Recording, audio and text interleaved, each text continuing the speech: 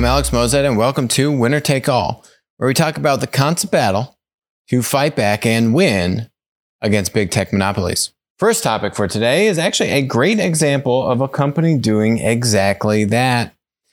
Spotify. Actually, a linear business.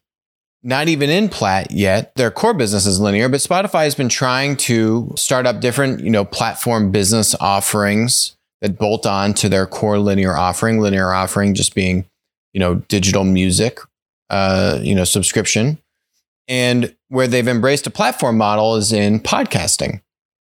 Why is that a platform model rather than a linear model? Is because the supply base in podcasting is very fragmented, right? There are a myriad of podcasters, just like this show, which aren't consolidated through one of the 4 record labels that have then those 4 record labels have even further consolidated into the RIAA, which is, I think, the Recording Industry Association of America.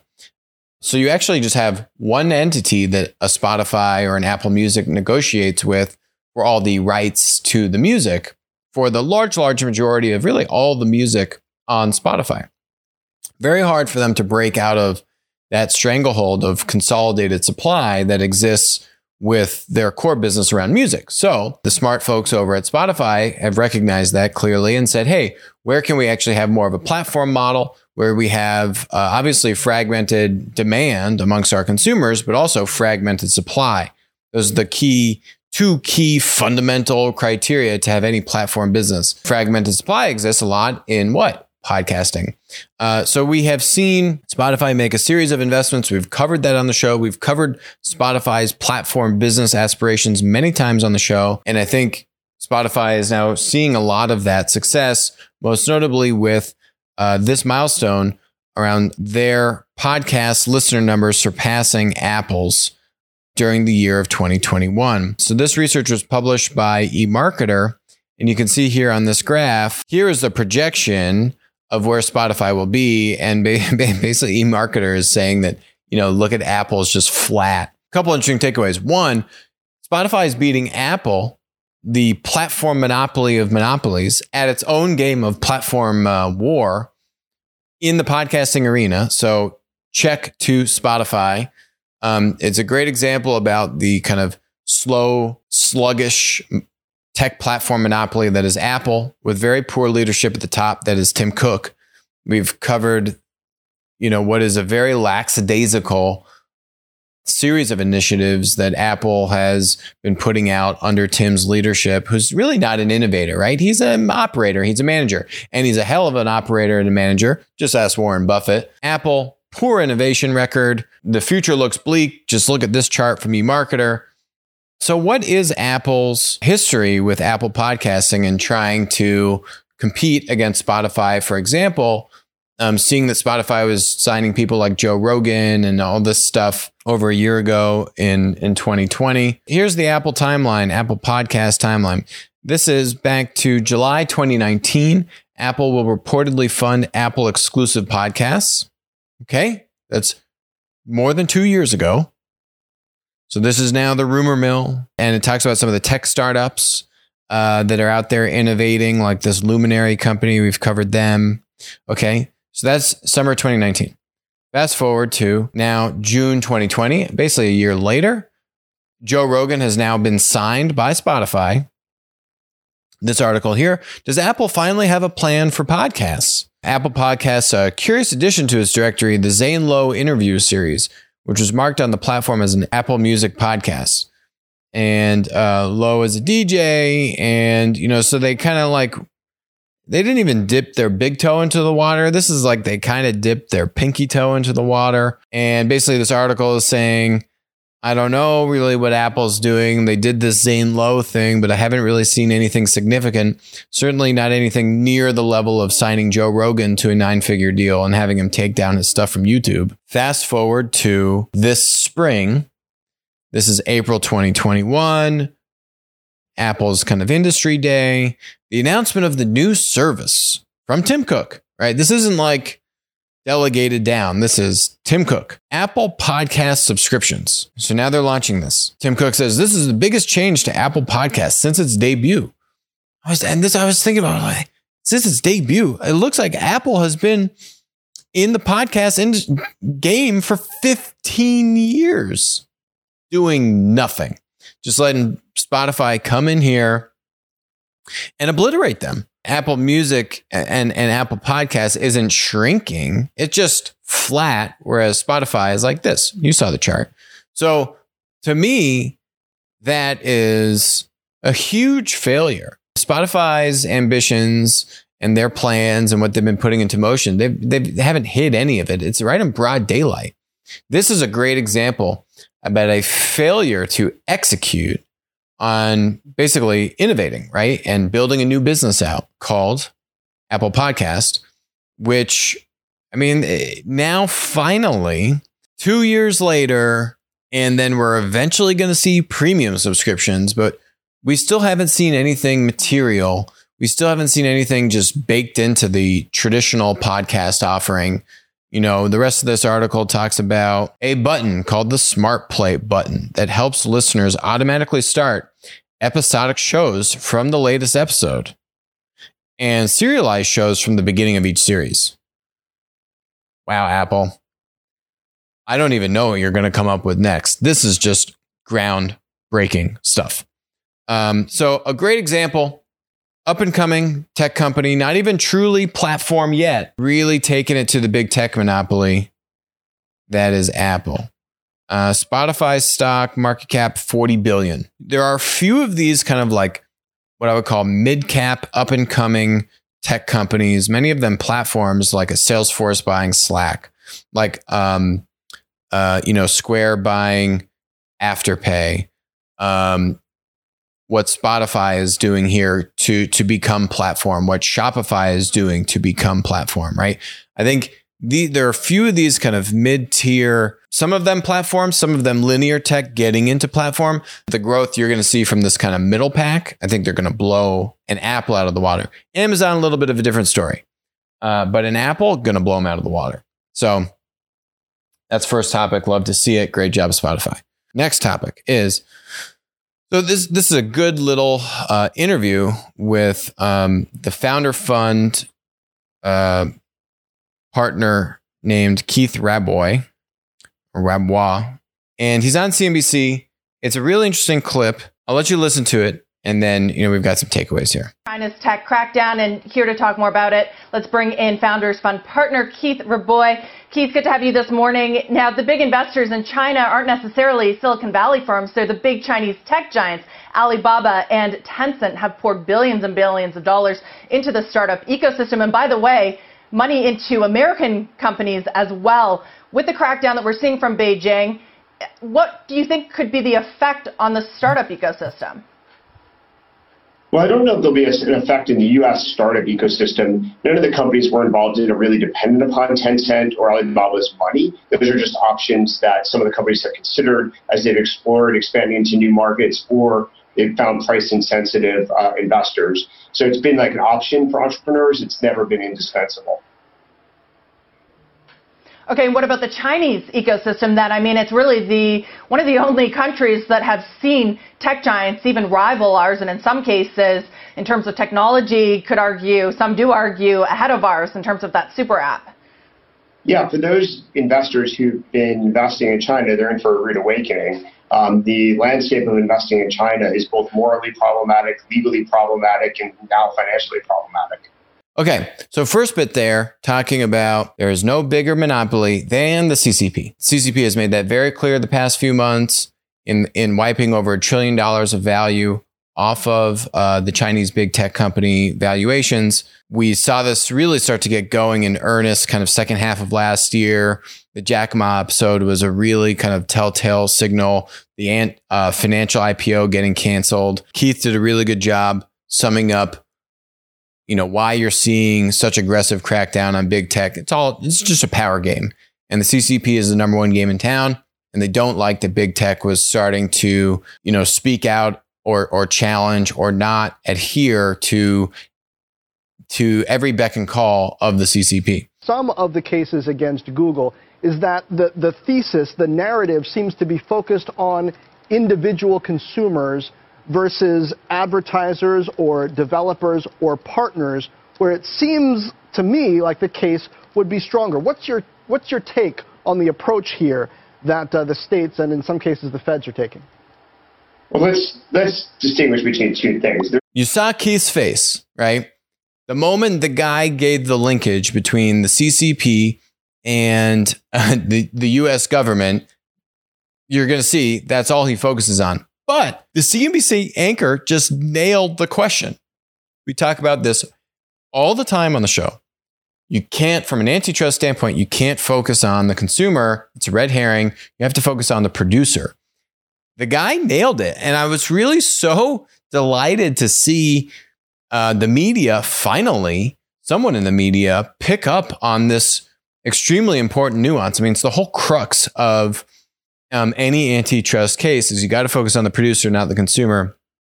I've been saying it for years now until I'm blue in the face. This is probably one of the first times I've actually heard someone in the media speak to it with some degree of eloquence, which seems like I think he actually has a pretty decent grasp of why, of why we talk about that. Unfortunately, Keith does not respond to that. But let's listen to the next bit of the conversation. Let's distinguish between two things. There's no equivalence between the cases being brought against Google and the CCP's influence and control of Chinese companies. By law, since 2017, every business in China is an arm of the CCP by law.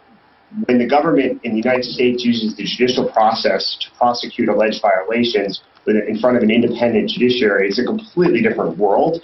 So I wouldn't allow anybody to draw the connection between those two things. If you want to talk about Google's abuse of its power and potential antitrust violations, we can discuss that.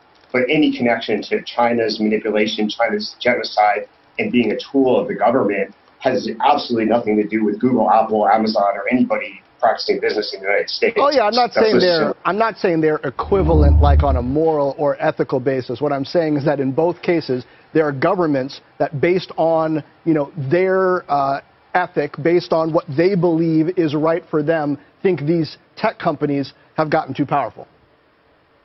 Sure. So in China, absolutely, the state doesn't want any powers that are alternative to the CCP. And they've realized that wealth creates alternatives to power. This is why the whole policy of engagement has been a complete failure for the last 30 years, is economic success, independent companies, quote in quotes, have not led to greater freedoms for the Chinese. And so that failure and that policy needs to be completely reassessed and rebuilt from scratch. In the U.S., there's a set of people who believe that tech companies are powerful. The truth is the American consumer does not believe this. All of the evidence suggests that the most popular entities in the United States are the U.S. military and Amazon. And so this is fiction driven by people who are frustrated by their lack of power, mostly journalists, because now journalists no longer control the world. And they don't enjoy the fact that there's alternative sources of information, knowledge, data, that journalists can't control. So they've created this quote-unquote tech backlash story, which is completely fabricated out of thin air. There is no substance. There's no people that believe in this. Tech is as popular as it's ever been. So the guy nails it on China, says,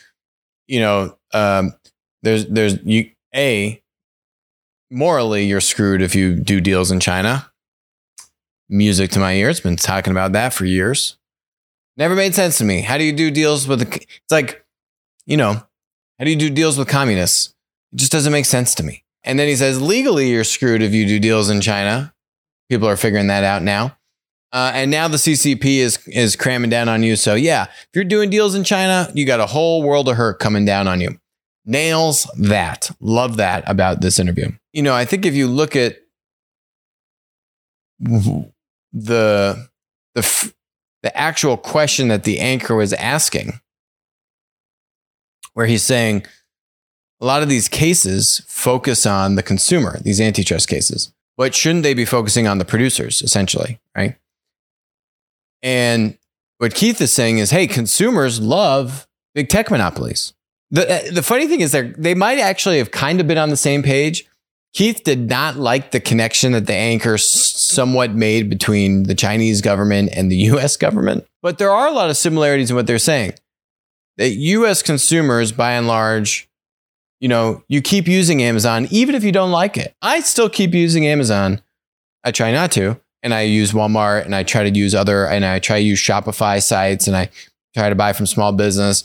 But still, do I order nothing from Amazon? No, I still order some stuff from Amazon. And all we do is talk about on the show how we need to power check and rein in the power of big tech. And yeah, I still do orders on Amazon. As a consumer, yeah, you can see that. But the producers are the ones that really get harmed by big tech monopolies. And the crux of why that's so important is that producers are also customers to big tech monopolies. I don't think they had that type of conversation because Keith kind of heard that linkage, and then kind of, I feel like kind of made up his mind on what point he was going to make. But lots of really interesting things to unpack there. I think that a lot of consumers do not appreciate the overreach that big tech monopolies are making. And these days, it's actually hard to discern between a consumer and a producer, particularly on social media, right? And content censorship, which we talk a lot about on the show. So let's actually dive into some examples about where big tech is overreaching. And I would argue that US consumers and producers alike are not happy about it. First example is PayPal. Now, not necessarily a monopoly, pure kind of FAMGA level monopoly yet, but you have here one of the co-founders of PayPal, this guy named David Sacks, who recently penned this article just at the end of July. And, he's talking about the level of censorship that now big tech is making under the vein of saying, hey, we need to do this to protect, to protect society at large, or to protect children. That's actually where all the Section 230 stuff started. That's going to be my next example. He starts off, when I helped create PayPal in 1999, it was in furtherance of a revolutionary idea. No longer would ordinary people be dependent on large financial institutions to start a business. Our democratized payment system caught fire and grew exponentially, with millions of users who appreciated its ease and simplicity. Traditional banks were too slow, bureaucratic to adapt. Instead, the revolution we spawned 2 decades ago inspired new startups and this whole new kind of financial reengineering. But now PayPal is turning its back on its original mission. It is now leading the charge to restrict participation by those it deems unworthy. Once you start down this path, we've talked about it as it relates to social media platforms, right? Once the social media platform starts to regulate content, is it really a platform, or is it really more of a publisher? And this goes back to the Section 230, which comes up so frequently. And once you open Pandora's box and you're a content platform and you start to regulate what speech can be said on your platform, you now have crossed the line. And what you see happen, this isn't a hypothetical, right? We've got now years of precedent to show that the censorship gets greater. It doesn't stay the same or stagnant or reduce. The censorship only increases. We've seen this clearly across Facebook and Google and Amazon with books, AWS now, and he even talks about it here. David talks about most of the finance tech stack, Stripe, Square, PayPal, Shopify, GoFundMe, declared they were canceling the accounts of individuals and organizations connected to the Capitol riot. And they're saying that Parler was connected to the Capitol riot, even though Facebook and Twitter and all the mainstream social media platforms had way more of the type of activity that they were beating up on Parler for, right? So once you open Pandora's box and you bring biased and subjective censorship and rulemaking into play, it only increases. It doesn't stay the same or get less, right? Just like government power. Government power is only staying the same or increasing. Government power is not decreasing. This is a great example. PayPal now getting into, guess what? The censorship game. It started around content and social media with the YouTubes and the Facebooks and the Instagrams and the Twitters. And now it's moving from content into everything else, right? And we saw it earlier this year in 2021 with the stack, with the infrastructure, which David mentioned here, AWS, and then the group that followed. So that's PayPal. Now, the next one is Apple. Apple plans to think different about encryption, opens a backdoor to your private life. This is from the Electronic Frontier Foundation. Apple has announced impending changes to its operating systems that include new protections for children, features in iCloud and iMessage. If you've spent any time following the crypto wars, you know what this means. Apple is planning to build a backdoor into its data storage system and its messaging system. This was Apple's whole positioning, right? Privacy. We don't look at your data. We don't look at what's on your phone. And this was their big differentiator against Google. Now, you're opening Pandora's box. You're creating the mechanism and the tool and the infrastructure and the backdoor to regulate, in this case, photos on people's phones. But if you're going to do the activity of monitoring photos on people's phones that violate, child pedophilia and pornography laws, you have the capability to apply that same technology and censorship to other stuff on your phone. And that is the rule of thumb. The censorship in this day and age is not decreasing, it is increasing. And you're seeing it now in every bit of big tech. Universally, the majority of Americans do not like this stuff. And that is why you're seeing troves of Americans and users alike around the globe flee to alternative, and the best example is social media and content platforms, which we've covered many times on the show. I call it the third wave social media and content platforms. The censorship is only increasing. And you say to yourself, okay, Alex, are you optimistic? Are you pessimistic? What? It kind of seems like everywhere you look, every door you open these days, it's censorship and it's government overreach and, everywhere. Net, yeah, I'm actually very optimistic. Over the long term, and I think the way this all plays out is the pain's going to get a lot worse before it gets better. And that sucks, but it's kind of like a necessary evil. We are seeing all these big, powerful actors impose their will, in this case, big tech monopolies. And they'll just do whatever they want, right? And I think more and more people are waking up. I actually think a majority of Americans see what's going on. They're already awake. It's just a matter of how much you're going to make them uncomfortable and basically tick them off before they take action. That's exactly what's happening right now. The overreach is only going to continue until we, the people, enforce our will and recognize that whether it's the government or big tech, they work for us, not the other way around.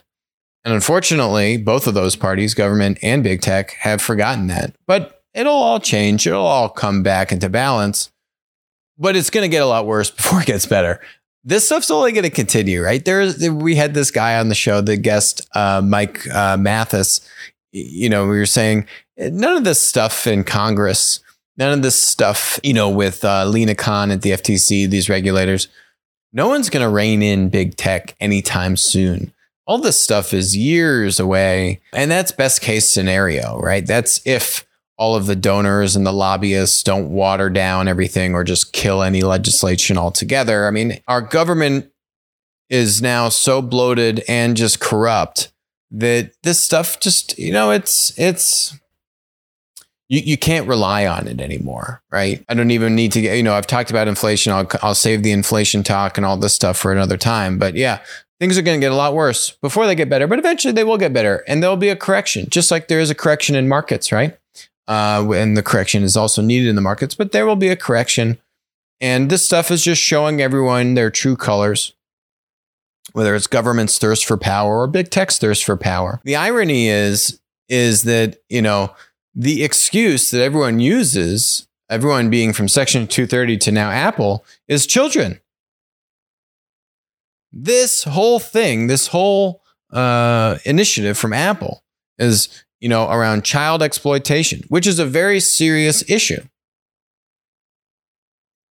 That is what Section 230 was also originally put into place for, was to allow content platforms and social media platforms to let them take down basically pornographic and pedophilia type content but still be classified as a platform, right? Still have safe harbor, still not be liable for third-party content on their site because they're a platform and they don't control that, but to let them also take down harmful content like pornographic and content that puts children at risk, okay? That's where this all started with Section 230. Now look at what they are considering the 230 language, which is very loose, but it was put into place to protect the children.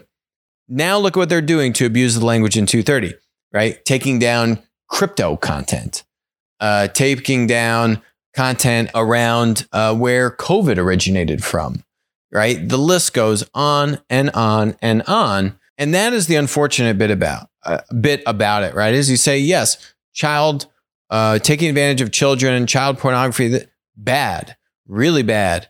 And you say, yes, this makes sense on the surface, but you need to ask yourself, could these actors being big tech platforms, monopolies, take advantage of this? And the answer is absolutely yes. And the answer is there precedent that they will take advantage of this? And the answer is obviously. And so then you ask yourself, well, why should you expect anything different from Apple than you have seen from the other big tech monopolies? And the answer is you shouldn't expect anything different. And this is just the beginning of Apple pilfering through the information on your phone and censoring it. So the one thing Apple still had going for it, Tim Cook has now let that thing go by the wayside also. Really great job over there, Tim. Okay, but if you, like I just said, it's going to get worse before it gets better. So now it gets worse. Okay. Now this one is, I love this piece, the fourth branch of the United States government. And here is Mordor and Washington, D.C. There's the big eye from what's the bad guy in Lord of the Rings? Oh boy, I can't forget this guy's name. Sauron. So Sauron and DC are in cahoots. This article is talking about how actually another form of big tech, the NSA snooping on everything and everyone. And we've covered the NSA, we've covered the Five Eyes, right? And how all that stuff works. Five Eyes is a data sharing agreement between the US and 4 other, Anglo-Saxon countries, England, Canada, I think New Zealand and Australia, who teamed up to say, hey, we're going to do data sharing. Basically, the reason they did this is to get around laws in the United States, which are supposed to prevent U.S. agencies from spying on American citizens. Well, they've just developed a million loopholes to circumvent that. They're spying on all of us, or even our own government. But the idea with Five Eyes was that, hey, we'd say, hey, England, could you spy on Alex, right? NSA would say, hey, England, spy on Alex because I can't spy on Alex. But then just share that data with me, England, because I can't break the laws. What some of this article talks about is that the U.S. agencies are using contractors to basically sub out the domestic spying, because now it's technically not the U.S. agency doing the spying, right? It's not a federal government employee doing it. It's a contractor doing the spying, which is not supposed to be happening. But now technically the federal employee is not breaking the law. It's ridiculous. So basically it's just a runaway, what this article says, the runaway kind of fourth branch of government, which is this just unstoppable force of spying, which is called the intelligence branch. And the crazy thing in this article, which is why I bring it up here, is the biggest names in big tech announced in June their partnership with the Five Eyes intelligence network, ultimately controlled by the NSA, to monitor all activity in their platforms, 2, identify extremist content, 3, look for expressions of domestic violent extremism, and then 4, put the content details into a database where the Five Eyes intelligence agencies can access it. Facebook, Twitter, Google, and Microsoft are all partnering with this intelligence apparatus, and they even published a press release. Like, what? Facebook and tech giants to target attacker manifestos, far-right militias in database. And so they have a joint press release which they announced 14 companies. 14 companies can access this database, including Reddit, Snapchat, obviously Facebook, Verizon, probably loves being looped in as a tech company, Microsoft, Dropbox. And so they are openly admitting their alliance with the government and big tech to work together in cahoots to do what? Censor us, patrol us, rule us, and control us. You know, I couldn't believe, there it is in the press release. The group will use lists from intelligence sharing group Five Eyes, adding URLs and PDFs from more groups.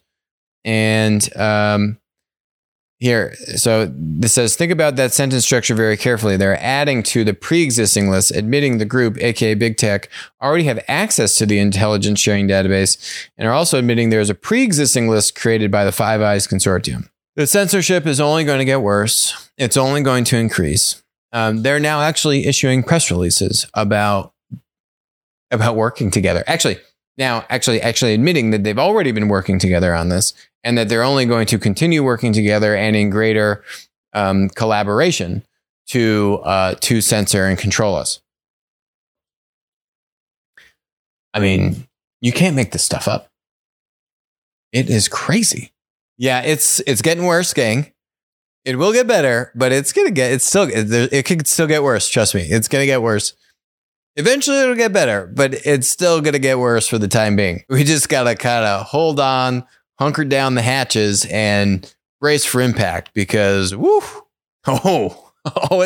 it's coming. I mean, I hate to make light of it, but you can see the script playing out, right? I mean, I would rather just to kind of advance to the end game, but you kind of need to go through these phases for everyone to not just wake up, because I think majority of Americans have already woken up and seen it and see it and are not okay with it, despite what Keith was saying earlier on in today's episode. I just think that, Americans have a very high tolerance or, it takes a lot to get everyone really riled up to say, this is not okay. But people can recognize it. People are smart. They can see what's going on. They don't like to be treated like sheep. They don't like to be treated like they're having the wool pulled over their eyes. They can see what's going on, and eventually it'll change. But in the meantime, everything you do is getting tracked. Everything. And it's not okay. It's not okay.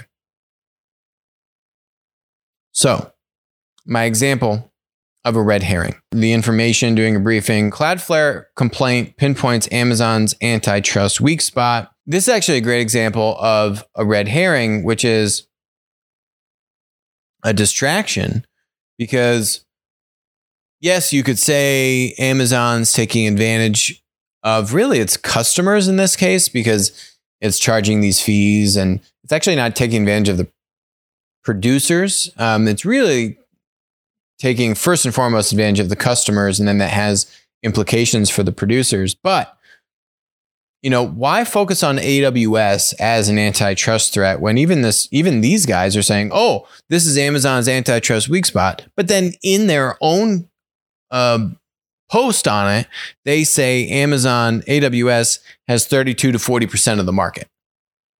So you're telling me this is Amazon's big weak spot, the blind spot, the antitrust weak spot.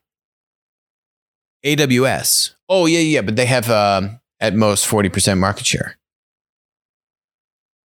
This is the kind of stuff which just pollutes, right? It's just noise. The clear area that Amazon has an absolute monopoly is not even with consumers. It is with third-party sellers on their marketplace. They easily have over 70% market share of all third-party sales, right? So if you're a third-party seller and you want to sell stuff in a marketplace online, Amazon easily has over 70% market share in that space. I've covered it multiple times on the show. I've done the math.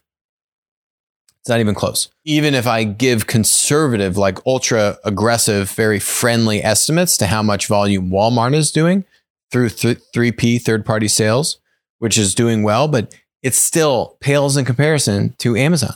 So why focus on this thing called AWS when you have multiple competitors, right? Like look at AWS versus Azure, we've covered on the show, versus Google Cloud.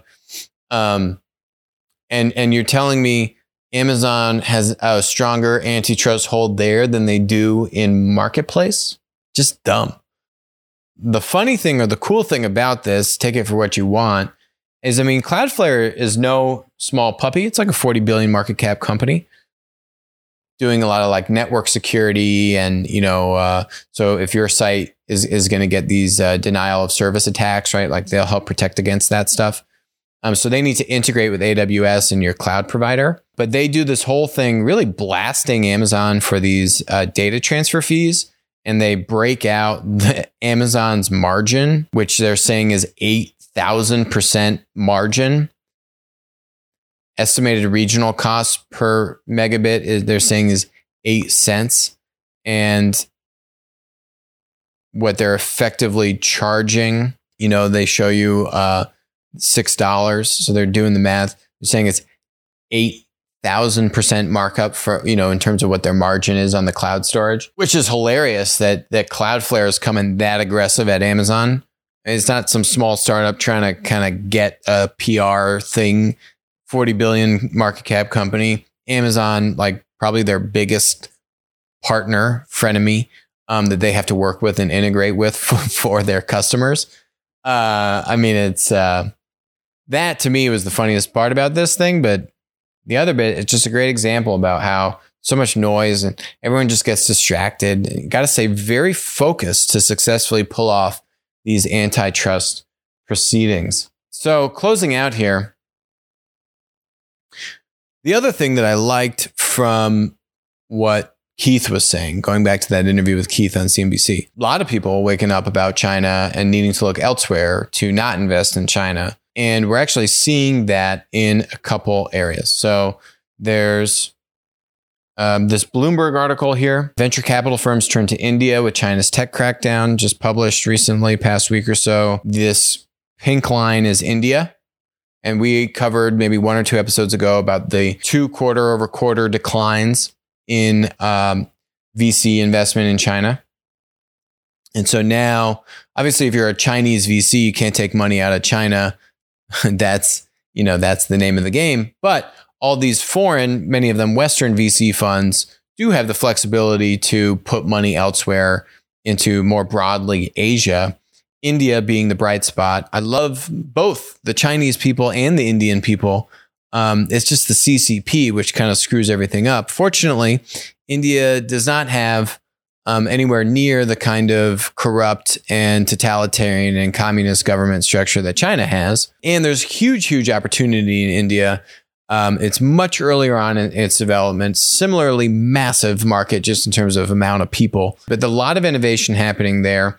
We've talked about India actually as the battleground between the US and China, where you have both of our respective big tech monopolies, US and Chinese tech monopolies, really duking it out in India for some time now. And you've actually seen the Indian government be quite progressive with how they take into account certain regulation to help promote domestic Indian VC and tech startup community, right? So what I mean by that is giving preferential treatment to domestic Indian companies and putting more restrictions on foreign tech companies coming to operate in India itself, right? Which is guess what?